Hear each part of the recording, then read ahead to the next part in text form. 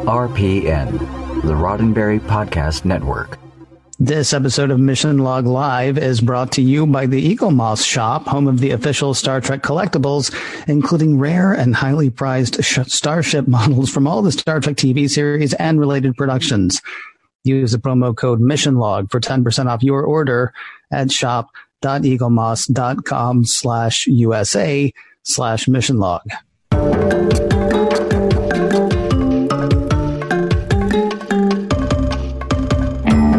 It seems like only a week ago that we were wrapping up Disco Season 2, but honestly, my memory is terrible. So let's do it again. It's Tuesday night. It's Mission Log Live, and I'm John Champion. And I'm Ken Ray. Yes, Tuesday night at 7 p.m. Pacific, 10 p.m. Eastern. That is when we get together to talk about Trek and Trek-related topics. This week, Season 2 of Star Trek Discovery is still over, actually, but I think we said last week that we were going to continue the conversation, wrapping up Season 2, and continuing it we will, this time with a very special guest. We welcome a very big Trek fan, a science fiction novelist, and I'm honored to say a friend of ours. Robert J. Sawyer is going to be here to talk Trek and to help us field your questions and comments because, sure, we've got a guest, but we always want to welcome you into the conversation as well. It's not, otherwise, why are we taking calls? It's so you can call in and be part of the show. So here's how you do it. Join our Zoom meeting. You can use the one tap from your smartphone. You can use the link on our Facebook page, or of course, you can pick up the phone the way we all used to when phones were phones and call 669-900-6833. 669-900-6833. You do that. You'll talk to Earl, and if he thinks you're good enough, you'll be right here with us. Nicely said. Hey, there's so many people already joining us in the chat. And by the way, Ken, with that opening cold open, Steve from Eagle Moss right there in the chat saying, good read, Ken.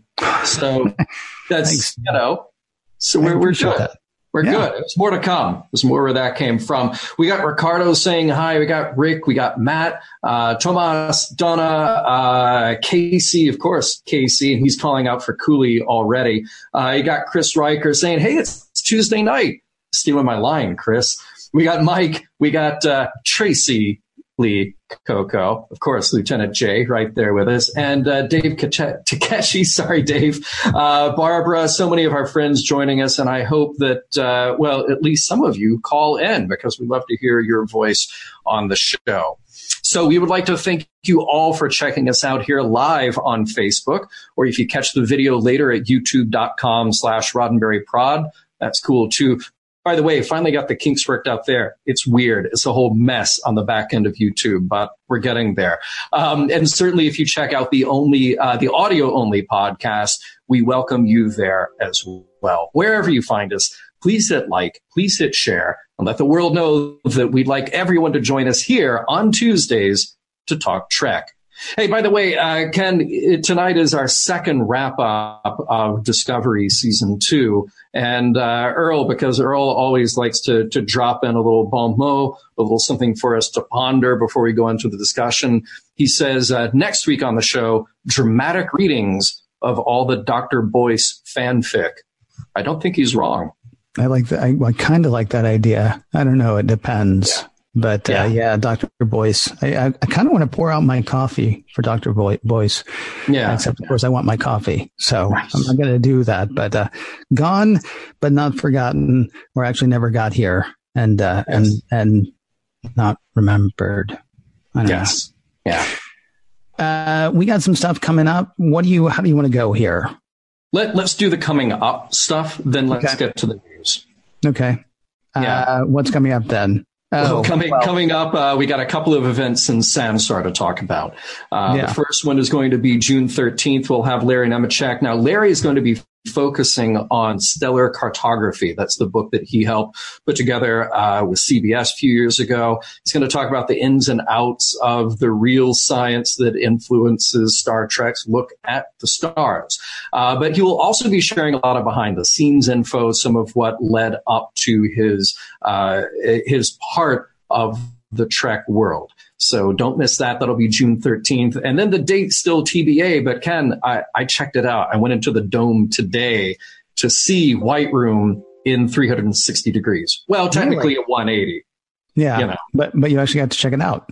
I got to check it out. It's neat. It's how does weird. it look? Okay, cool. It's weird, but it's neat. Yeah. So quite a while ago,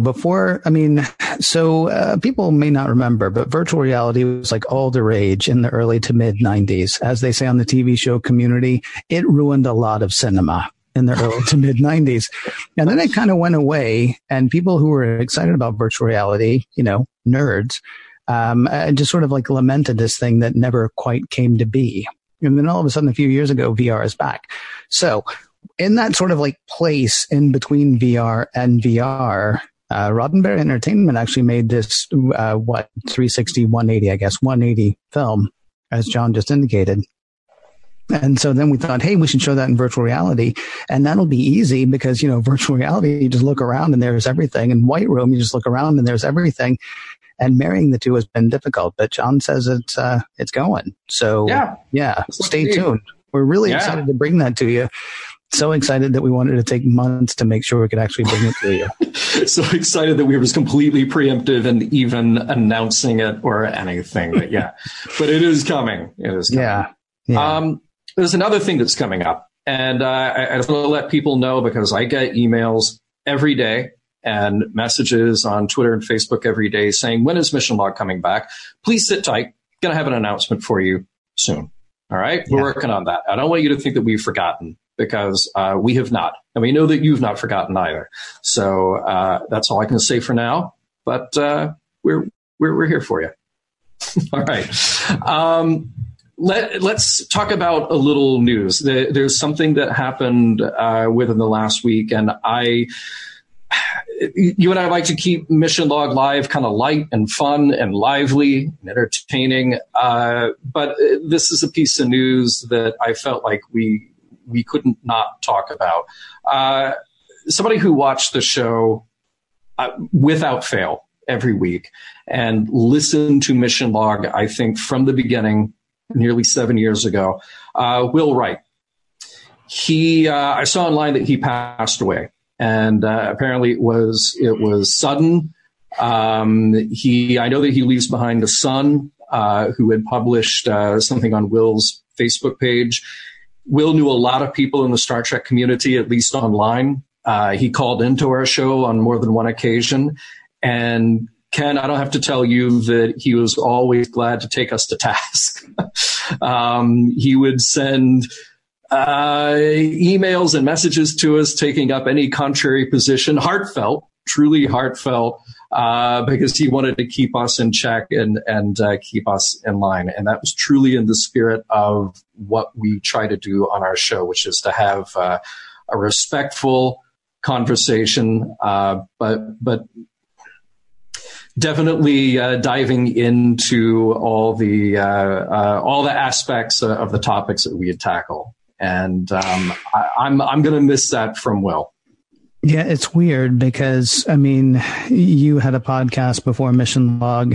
I've had another one for like 13 years and change now. Most of the time, that's one way. One of the reasons that we wanted to do this show is because we wanted to have the conversation with people. The thing is, for a lot of people, a podcast is a conversation, even if the podcaster doesn't know you're having it. And with Will, it's sort of an interesting thing that I guess because of this show, but also he was an avid emailer as well. He made sure that the conversation was a conversation, not just something that happened. And it's weird because we didn't know him, but we did. And he's not here. And that's weird. But it felt weird to not say something because a lot of you guys in the chat room know him as well from being here. So raise a glass or whatever, or pour out whatever you want to do. But yeah, there's that. Yeah. I still have a lot of emails from him and a lot of threads on Facebook Messenger where he would definitely take up those contrary positions, but then always sign it, "Your friend on the right." So we will miss you, Will, and it was a sad thing to learn, and what can I say? His fandom crossed into so many things. He was so avid about Mission Log and about Star Trek in general and Star Trek fan films and just everything that he wanted to constantly stay in touch about those things. And it's going to be tough to not see. Oh, Robert Sawyer, ladies and gentlemen. Just sneezing. Just sneezing. Well, hang tight. We got one little piece of news left, and we'll get right to you, sir. That other piece of news, Scott Palm, you've heard me mention here on the show before. Scott, a friend of our show, a friend of Chase Masterson, and he has been working tirelessly with Chase's Pop Culture Hero Coalition. I heard from Chase the other day. She is flying up to Seattle. I don't know if she's there now, but she will be very soon, I think. And she is taking Scott to see the DS9 documentary, What We Leave Behind. Now, I expect to see pictures. I expect to talk about it when they are back. I'm so excited for both of them. That is just too cool. And I know that they will have a blast. Meanwhile, because you've heard me talk about Scott before, go to our Twitter page, go to our Facebook page, look at the post that's pinned at the top, and that is the link for you to donate to our fundraiser for the Pop Culture Hero Coalition, specifically to support Scott's work to stop bullying and empower kids who have severe physical disabilities. Remember, every dollar that you give is matched by the Roddenberry Foundation. You give $1, that turns magically into $2. You give $10, magically that turns into $20. Thank you to the generosity of the Roddenberry Foundation. So remember, that is for Scott Palm, and I can't wait to see what fun they have going to that premiere next Monday night. And and actually, Ken, you and I are going to see the DS9 doc. Yes, we are. We're going with somebody at the what? We're going to be at Mann's, right? We'll be at the Chinese. Yeah. So those of you who are in the area want to come by, come see the movie, and then Ken will buy a round of drinks later. That's so awesome. And that's great. We'll duck down to Scum and Villainy. It's only about 1.5 to 3 miles away, but if you make the trek. I've walked it. Yeah. So have I once or twice. But, Right. So we're going to go see that, which is that'll be fun. And then who's doing the Q&A afterwards? It's Q&A. Isn't there? Oh, yeah. There's a Q&A okay. afterwards at the theater. I want to say it's Sirach and Aaron Eisenberg, and I can't remember. I feel like there's one other person, or I may be confusing that with some other event. It's quite possible, John, but I believe there's a thing after that too. So stop by, and John will buy you a big, thick steak to go with the drink I'm buying you.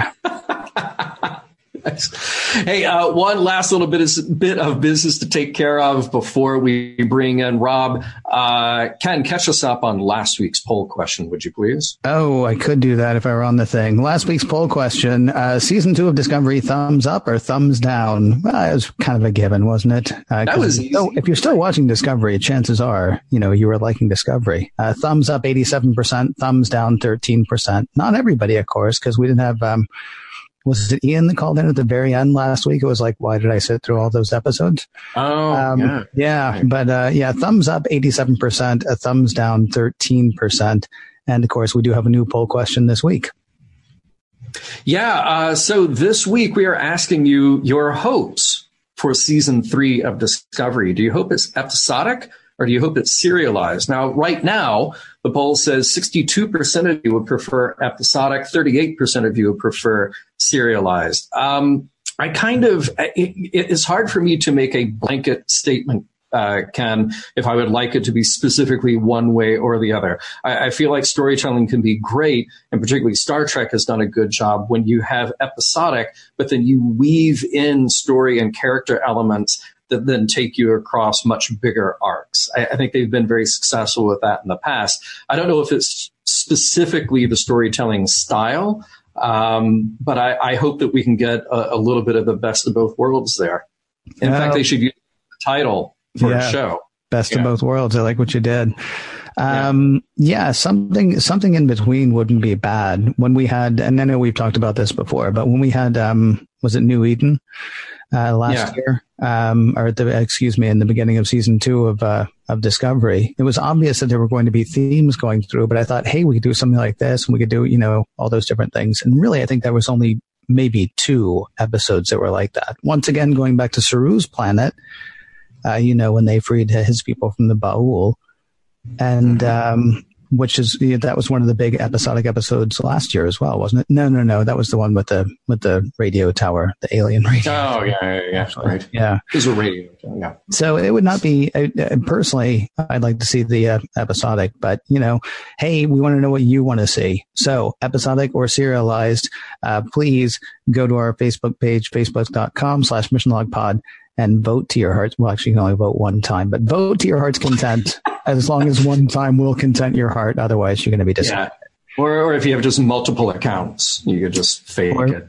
Or if you're Klingon, because then it'd be 2 hearts, like that. Right. Right.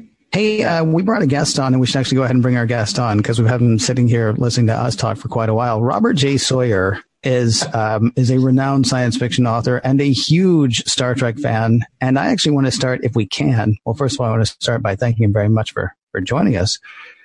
Episodic or serialized, Rob? Episodic. Ultimately, Star Trek, I think, functions best as episodic television. You mentioned New Eden, the 2nd episode of the 2nd season. That fired on all cylinders. It worked perfectly. It was an exploration of a theme. It clearly resonated with the rise of the religious right and fundamentalism in the United States, willful ignorance, and the desire to bring scientific knowledge to a world that had perhaps turned its back on it. I thought that was the highlight of the season, setting aside any nostalgia value seeing Telosians or seeing the old Enterprise might have had. In terms of being Star Trek as Gene Roddenberry envisioned it, I think that was the best episode of the season. And I don't mind a season-long arc. I don't mind interconnectivity. I certainly don't mind character growth. But for me, episodic is what drives Star Trek best. I know that we haven't gotten to it yet in Mission Log, and Ken, I know that you are not as familiar with Enterprise, but I know that I've mentioned before on this show how season 3 of Enterprise, they had a season-long arc, but then they had little standalone episodes here and there. Then maybe at the end of that episode, you just get a piece that tied into the overall arc, and I thought that was very successful. Then in season 4, they kind of did the opposite, where they had episodic stories, but maybe they'd take 3 episodes to tell them. So you had these, I want to say, I know you had at least 1 3-parter, a couple of 2-parters, where they would really break it up. And I think that's fine. I've said before, whatever it takes to tell the story that you need to tell. I guess what is tiresome for me is feeling like, okay, well, we're getting toward the end of the episode. Now we have to have the carrot dangling for the next episode. We have to introduce the plot twist just so we get you to hang on until the next episode. Well, I'm going to hang on if the show's good. I want to see what's happening just as long as the episodes deliver. You don't have to tease me with the next upcoming plot twist. I'm curious, Rob, season 1 or season 2 for you? Season 2, I loved season 1. I have to say, I loved it. This is the first of the sequel series or prequel series to the original series that grabbed me from episode 1. Certainly TNG, was, I find, painful in the first season and only somewhat less in the second. This, from episode 1, this really hooked me. But that said, this second season, when they brought in Kirk's or Pike's Enterprise and Anson Mount just stole the show. As much as I admired the portrayal of Lorca in season 1, Anson Mount was just unbelievably good. Ethan Peck was unbelievably good. And even though I think the overall season 2 is the sum of its parts, is more than the sum of its parts.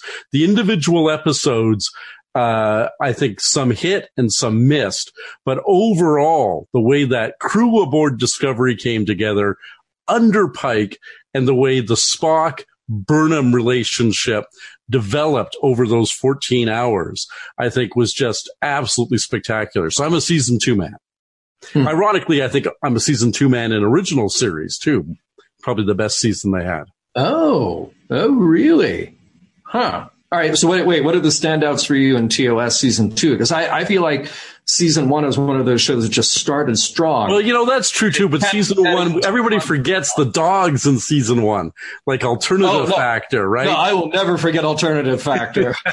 Season 2 has got, Journey to Babel. Season 2 has got Amok Time. Season 2 has The Changeling with Nomad, to name a couple off the top of my head.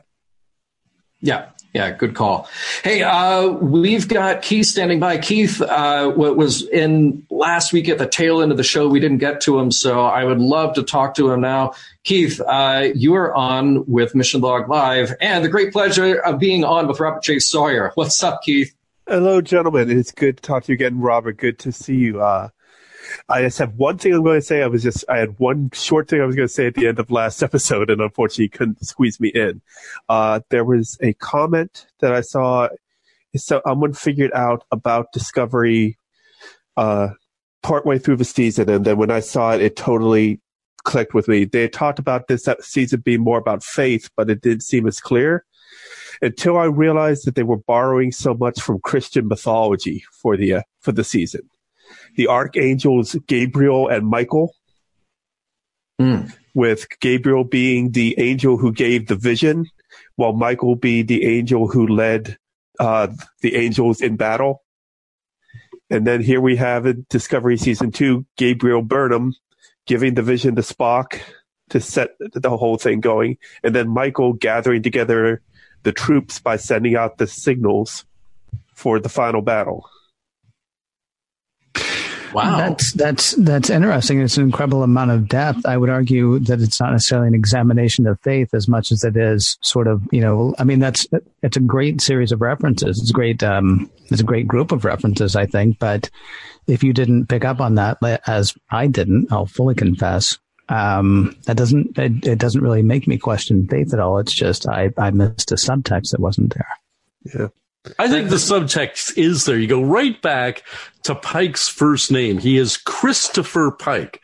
And he was the one when in New Eden, he says to Burnham and Ashueo, have you ever been into a church? No, I never have. Religion is not a normal part. Well, I was raised, says Pike, in a kind of more old-fashioned community. My name, it doesn't say it, but I'm named for Christ. We see him being engulfed in flames. We know he's going to have a kind of resurrection. Pike is a Christ-like character to a considerable degree. And certainly the references to having a character named Gabriel, a character named Michael, and having an angel suit and the identity of who it was unsure. Absolutely. I'd assumed that Michael or Lorca had to be, one or the other had to be the Red Angel because they had the angel's name. So absolutely, I'm with Keith here. Well, see, I wish, though, that they had that conversation throughout the series, because I think in New Eden, they laid the groundwork there for sure. They introduced the idea that Pike had been raised with these traditional beliefs, and he even embodied it in his father. He said that his father, taught science and Sunday school. So here he is straddling both worlds. And I think it's a good, valuable conversation to have about the compatibility or incompatibility of science and religion.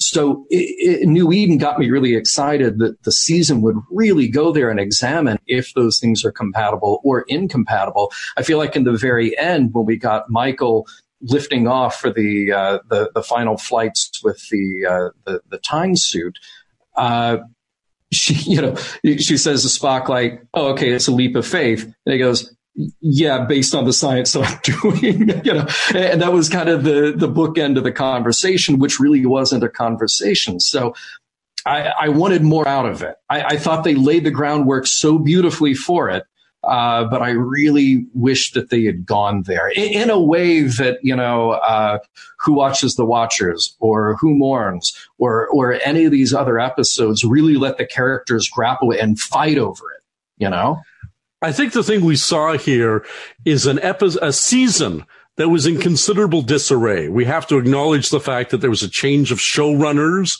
partway through the season.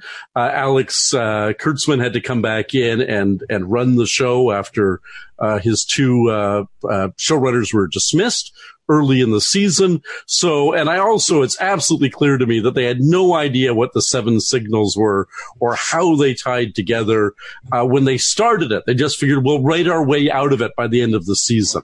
So that's why I say it's a season that's better than the sum of its parts. On an individual basis, it falls apart in a lot of ways. And you're absolutely right, John, that they started a really interesting exploration of faith in the 23rd century, about which we've heard very, very little.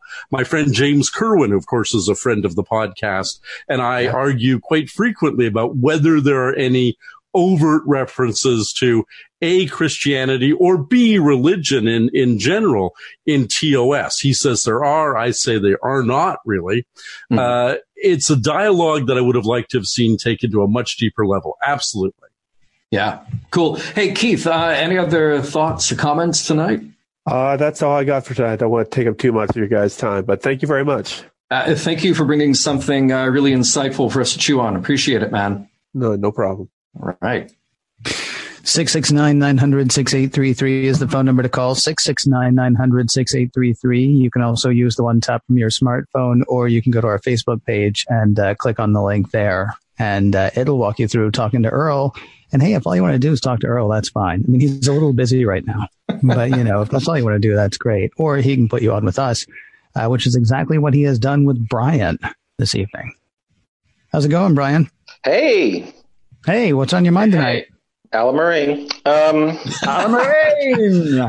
You come on and you keep taking it back to Shap 1 each time. Come on, man.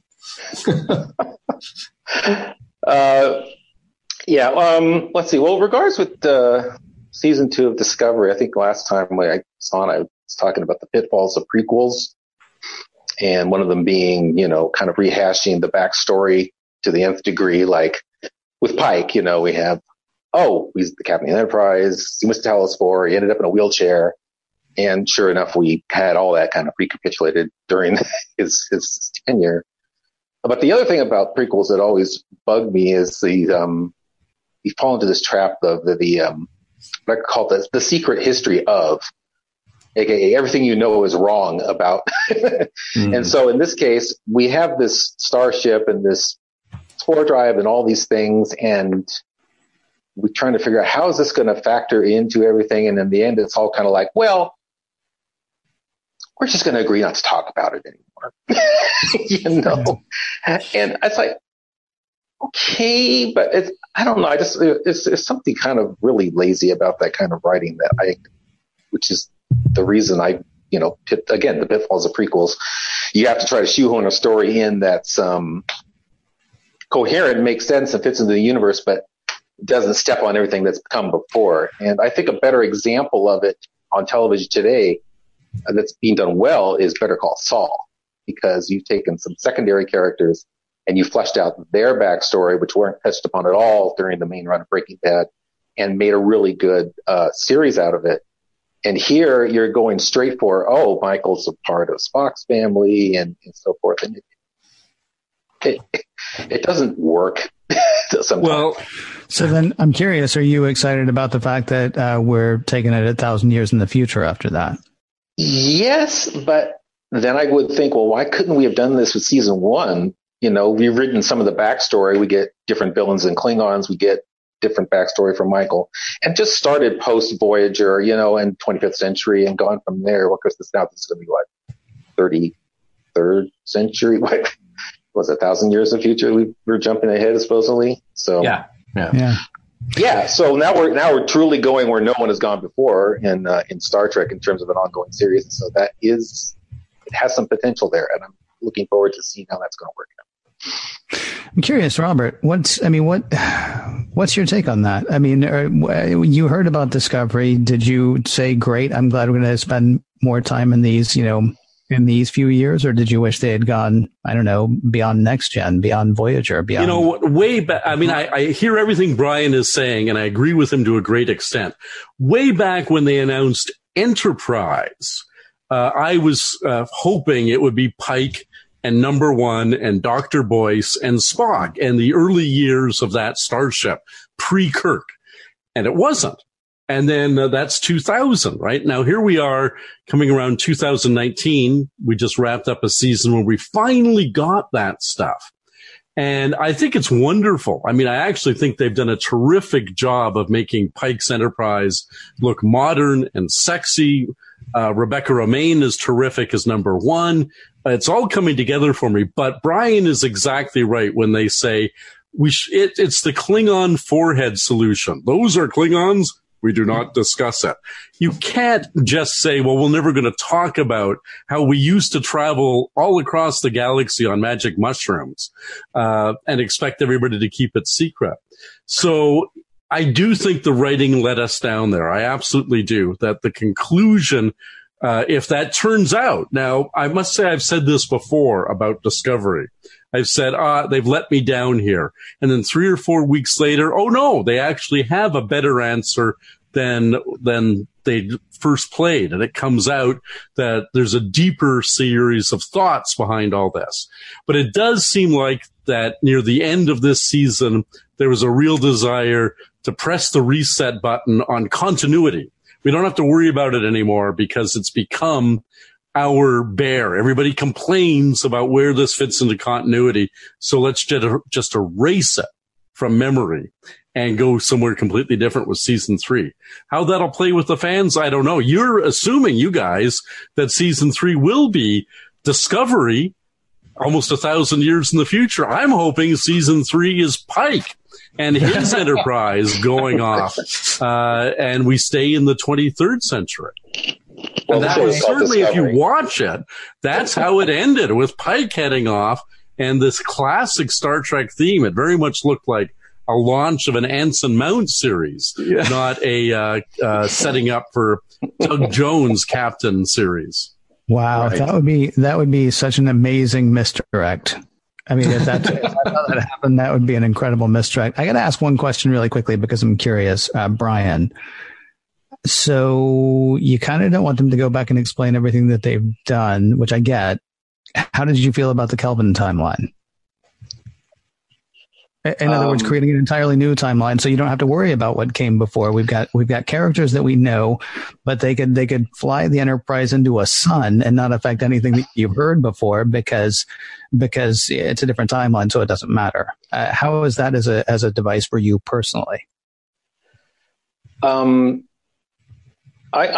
enjoyed, for the most part, the JJ movies, and I guess that was. They had one foot in each world, though. In the first one, they brought back Leonard Nimoy and had it explained, so it wasn't just out of the blue. But I don't know if I really see it. Well, it's how you define the word reboot. I mean, it's more of a. You can look at it as a reboot because definitely visually and everything, it does not look the same. And I was kind of okay with that. I mean, Discovery took a kind of a different approach by actually using footage from the original series when they were showing Menagerie and stuff. So they were definitely trying to say, this is the same Star Trek. And it just kind of makes your brain spin a little bit. And Robert mentioned Enterprise a minute ago, and that's an example of some of the things I was talking about. It's like, well, Picard's crew was the first to meet the Ferengi, except Archer did first. And and the Borg, of course, definitely a TNG thing, except well, Archer bumped into the first. They're kind of like, everything is wrong because there's always this, these secret things happen about. And that's what. Well, I kind of get. Well, we actually probably. I'm curious about that from Robert's point of view, because you are a writer. If somebody said to you, "Hey, look, we're gonna drop you into the Star Wars universe. Do me a favor, though." Try to stay away from the Star Wars stuff. I mean, we're going to give you this universe, right? But maybe if you could leave out the name Skywalker. I mean, as a writer, could you go into the Star Trek universe, like set in the same time, and not call on Sarek, not call on the Borg, not call on the things that we all know? I mean, certainly, and they with TNG, when Roddenberry was actually actively running The Next Generation, he said no Klingons. no Vulcans, right? And he had to be fought at every step of the way to have these touchstones with the original series, which the fans adored. They adored it when McCoy had his cameo in Encounter at Farpoint. They adored it when finally Dr. Salar, the first Vulcan that we see in the series, shows up. Once. We saw her once. I know, but boy, did she make an impression. Right? Susie Flaxen. She made a great impression. Of course you could. As a writer, of course I could. But I wrote the series finale for Star Trek Continues, the fan film series, along with James Kerwin and Vic Mignogna, where we bridged from the end of TOS to the beginning of Star Trek: The Motion Picture. And that was the era that I most was interested in writing about. But if somebody said you had to write about, Cestus 3 before the Gorns came there, the administration of that Federation outpost, I would do it. I'm enough of a Trekkie that I could go in and do it.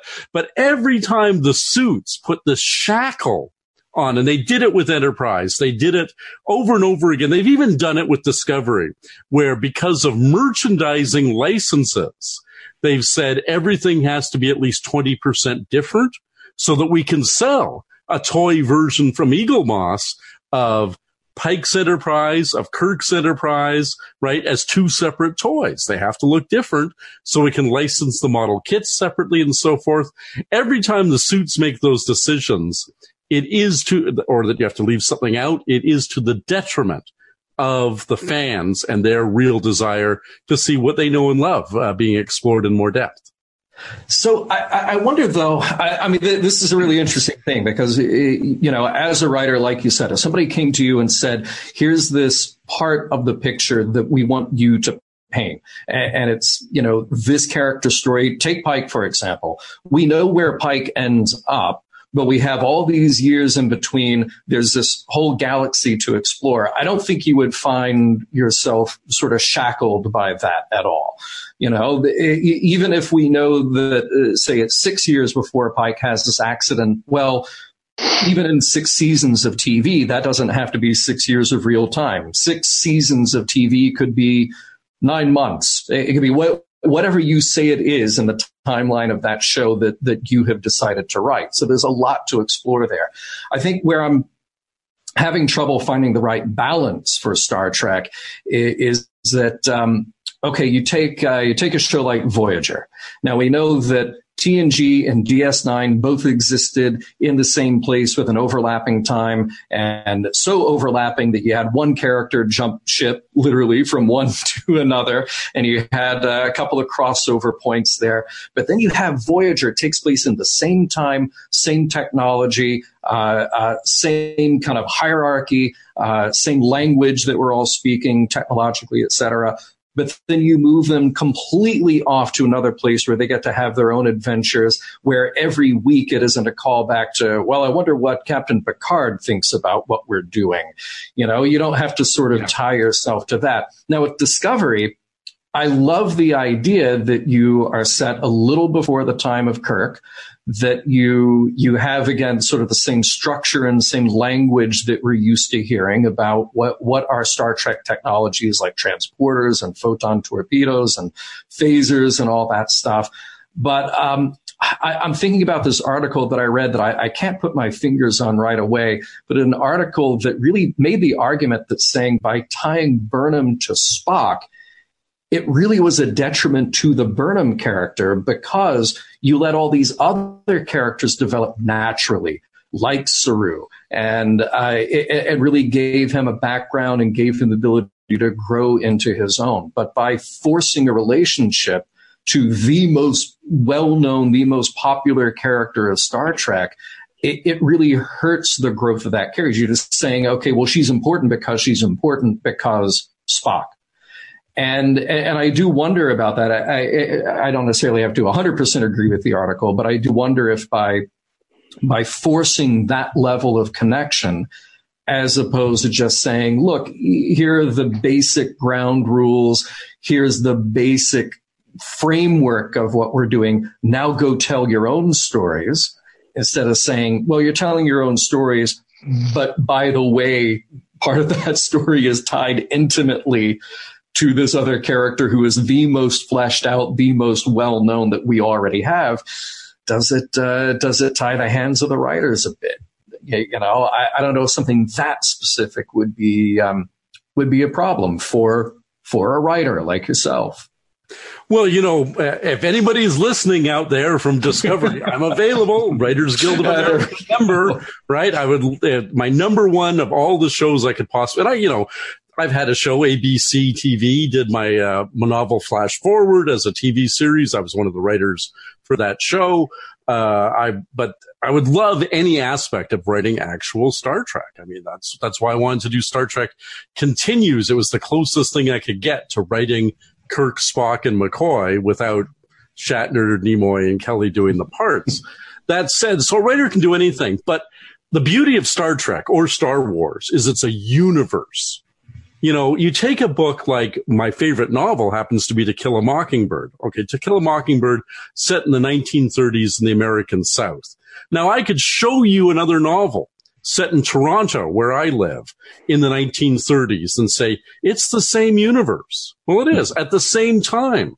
Right. And one is a big city drama dealing with, let's say, the foundation of a retail empire in Toronto, the T. Eaton Company. And the other one is an exploration of small town racism, but it's the same universe.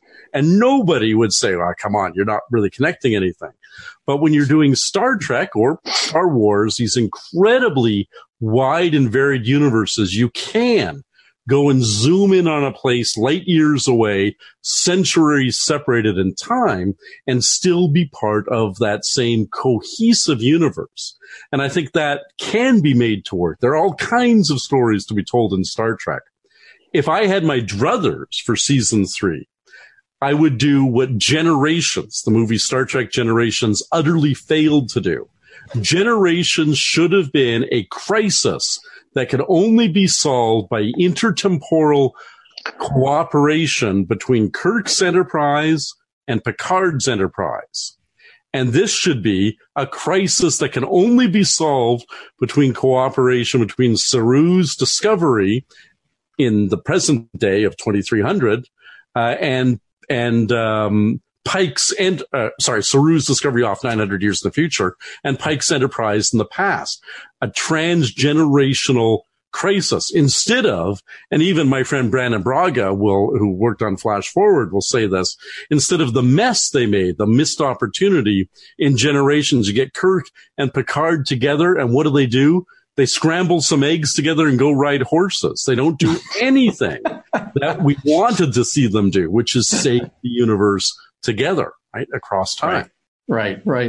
Yeah. I mean, what you did get from that, though, right? Correct me if I'm wrong. What you did get from that was the kind of handoff that a lot of people who are like, I was at a Star Trek convention in 2016, I think, in Western New York or Central New York, and there were people who were still walking up to me going, no, the only Star Trek is Kirk, Spock, and McCoy. I mean, at the very least, what you did finally get on the big screen was an actual handoff of like, all right, look. Really see these two guys on screen. They're both the captain of the Enterprise. So the next time this one rolls around, go ahead and treat him with some respect because he is in fact the captain of the Enterprise. And you know how you know the captain of the Enterprise just told you so. Absolutely, you could have had that, but you could have had so much more. Oh, yeah, I mean, it's really hard to defend Generations as a great film. Yeah. First Contact is a great film. Wrath of Khan is a great film. I argue that Star Trek The Motion Picture is a great film, but yes, it is. Generations is nobody's first favorite of either the next gen films or the classic films. It just fails to do anything but that one bit of legitimizing that you mentioned just now, Ken. Hey, they had a great director of photography. Oh, I'm sure they did. I can't remember who it was. Same guy who did Chinatown. Can't remember his name. Oh, wow. That's right. Yeah. Hey, Brian, thank you very much for calling in. We do appreciate it. We're not going to, thank you, man. And do call in again sometime, okay? Will do. Thank you, gentlemen. 669-900-6833 is the phone number to call, 669-900-6833, or you can use the one tap from your smartphone, or if you're on our Facebook page watching us, there's a link right there. Just, click it and come on and join us because we're having fun and we'd love for you to be a part of it. we've got some business to do, Mr. Champion. We do. We have business indeed. And hang on. I'm going to pick this up right here. Oh, yeah. You know what it's time for. It's time for these guys. All right. So our friends at Eagle Moss are back, and fans of the official Star Trek Starships collection, be it the original collection of 5 to 6 inch starships or the larger Discovery collection or the even larger XL editions. For those of you looking to complete your collections or simply purchase single starships for yourselves or as gifts, well, your ships have come in, literally. Oh, see, I love that line. The Eagle Moss shop is open and ready to do business with you. Listeners of Mission Log can even enjoy an extra 10% off select models. You know, I was thinking earlier, John, Father's Day is coming up.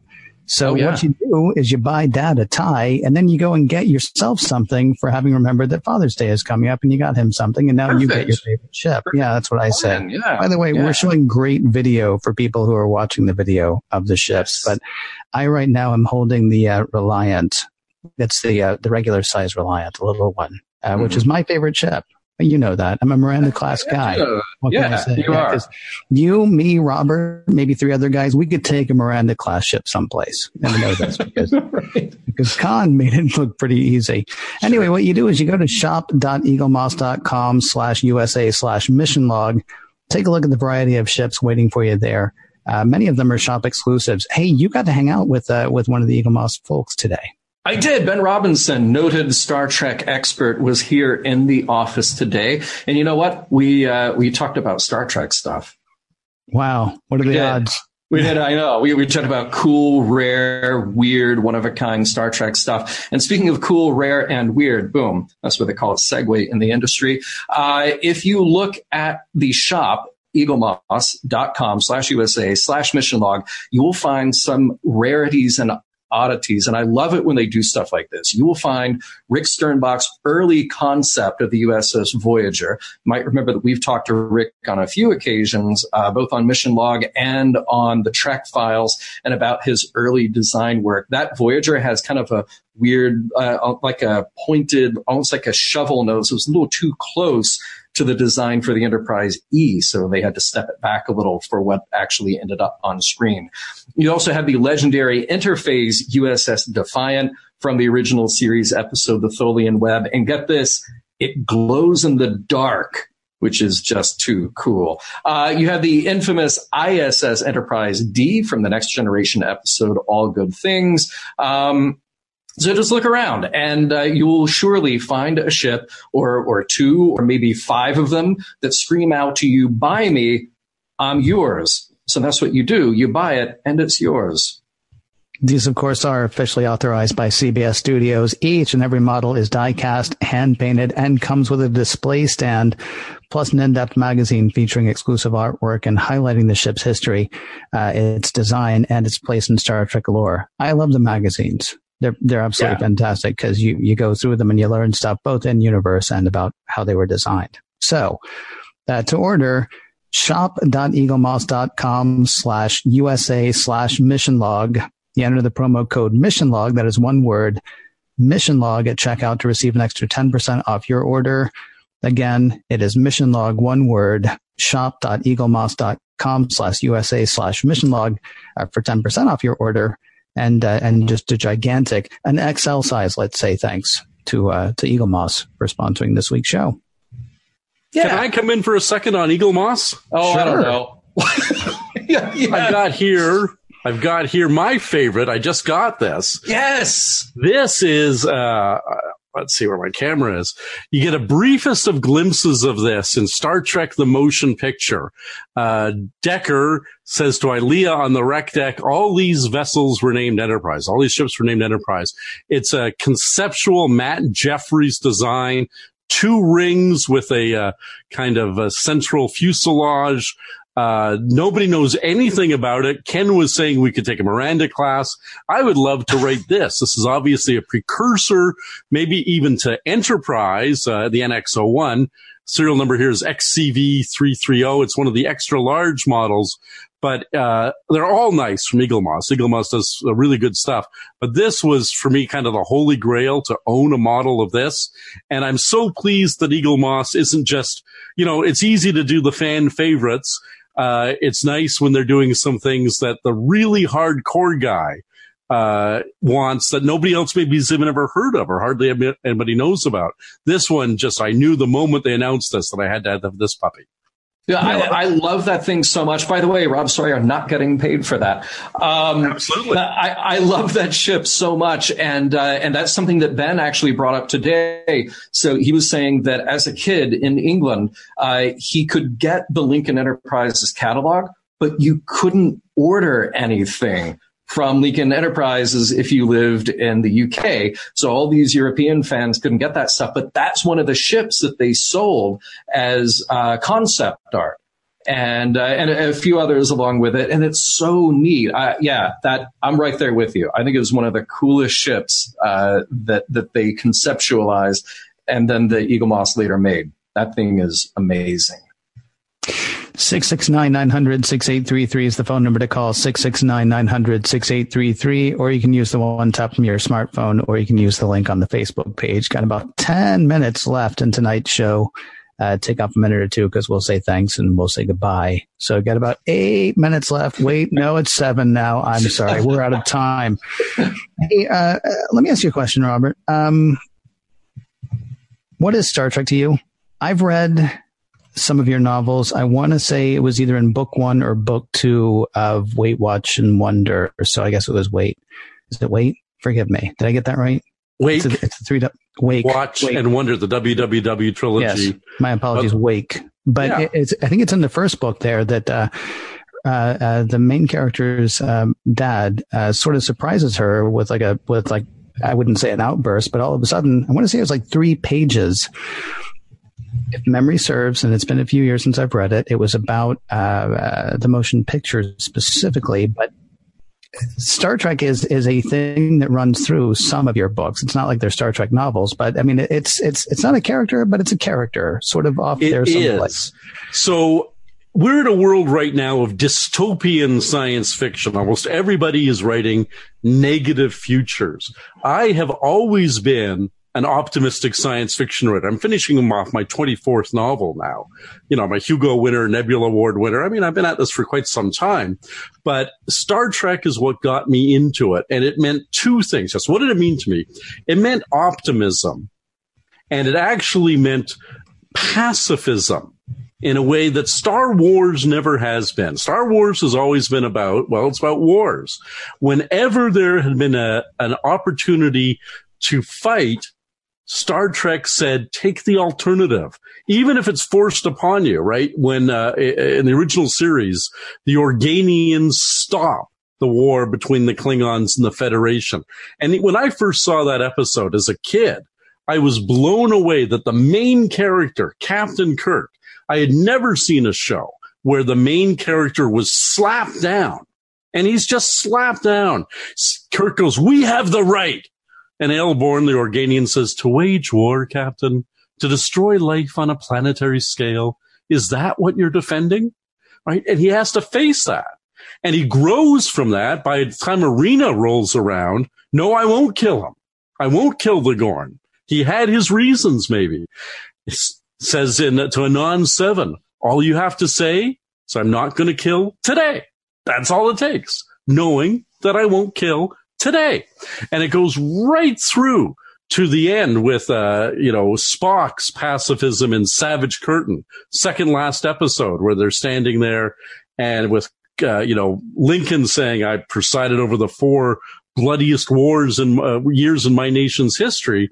And Kirk and Spock and Surak, a Christ-like, Vulcan pacifist, making this case that no matter, even if you're going to die making the attempt. And in the Mirror, Narn, the leader of the Hulkan Council, you'll die. We'll level your planet. He says, to preserve what we are. Nobody had ever portrayed pacifism as sexy, as noble, and as a necessary prerequisite for living together with other people prior to Star Trek or even much since Star Trek. That's what it means to me. Nicely said. Thank you for that. Hey, Ken, can you do a little announcement about P1 and then let's welcome Paul T to the show, okay? Oh my goodness, I forgot about that because we got late with the thing. Yeah, Priority 1's coming up. You should watch it. So, after our show, 11:30 Eastern, 8:30 Pacific, Elijah, Kenna, and Anthony get together to talk over all kinds of Star Trek information. It's news, it's book reviews. It's like this conversation, but with different people. So go grab yourself a snack, go grab yourself, a tasty beverage, and then settle back in 8:30 Pacific, 11:30 Eastern for Priority 1, a Roddenberry Star Trek podcast. Recorded live on their Facebook page, facebook.com/Priority1 podcast. I think actually, look for them on Twitter, Priority 1 podcast as well. Cause they're actually showing up all over the place now. They broadcast 3 or 4 different places. So throw a rock and you'll hit the live recording of Priority 1. And if you miss there, of course, it comes out every Friday as well. So podcast.roddenberry.com to check out the show that they're recording tonight in full show form. Hey, Paul T., you are on with Mission Log Live and our special guest, Robert J. Sawyer. What's up tonight, Paul? Hey, guys. How you doing? Excellent. Welcome to the show. What's on your mind? Well, I wanted to swing us back to the end of Discovery a little bit and just say that, even though we didn't get the religious versus science story that we were hoping for, or some of us were hoping for, even if we didn't get the really cool AI story that we were hoping for, we still got the discussions about it because that's what we do here in Star Trek. And so I'm like, come on. Yeah, it's, I've been thinking about this all week because I was a little bit disappointed at the end of the season. And then I watched the last episode again and I said, this is a lot of fun. I'm really enjoying this. And we're getting a really wacky time travel story, which is always fun to watch, and so I'm okay with that. I really liked it. And, I think that these discussions and, the discussion we've had just in the last hour has been fabulous. And, it's all been brought about by watching Discovery. So. Excellent. I think when you boil it down in broad strokes, AI goes nuts, faith versus science, Leland, meatbag full of nanobots, spaceships shooting each other, time travel. There was cool stuff there. There absolutely was. And my frustration was more about the long and winding road to get there when it felt like, they're starting this thread of a thing. But then we dropped the thread of that thing.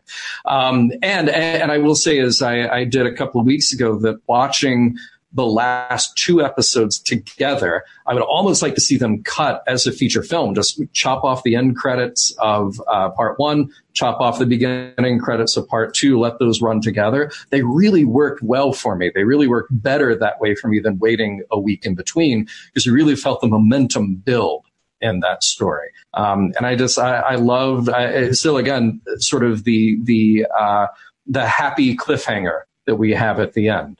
It's a positive cliffhanger that we're going into for either cast. I'm definitely looking forward to next season. I think that's going to be a lot of fun. Yeah. I'm curious as to how they're going to push to 1,000 years from now and what they're going to do with that. It's going to be quite fascinating. I hope. And I hope they have a lot of fun with it too. So, agreed.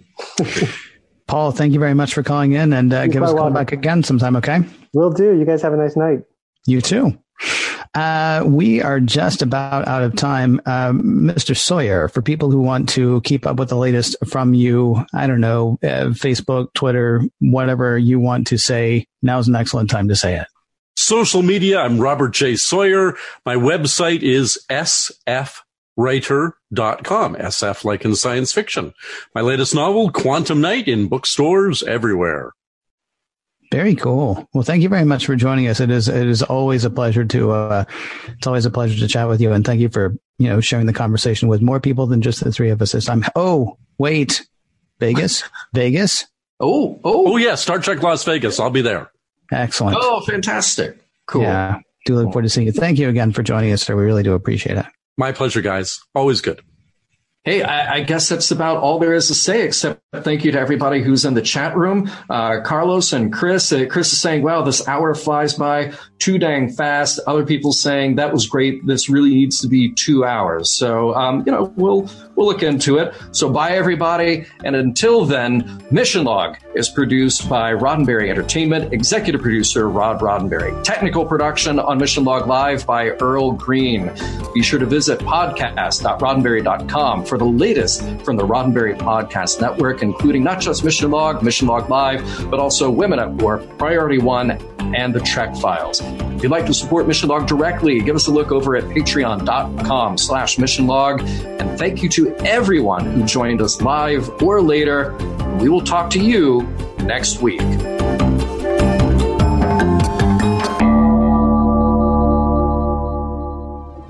Podcast.roddenberry.com, the Roddenberry Podcast Network.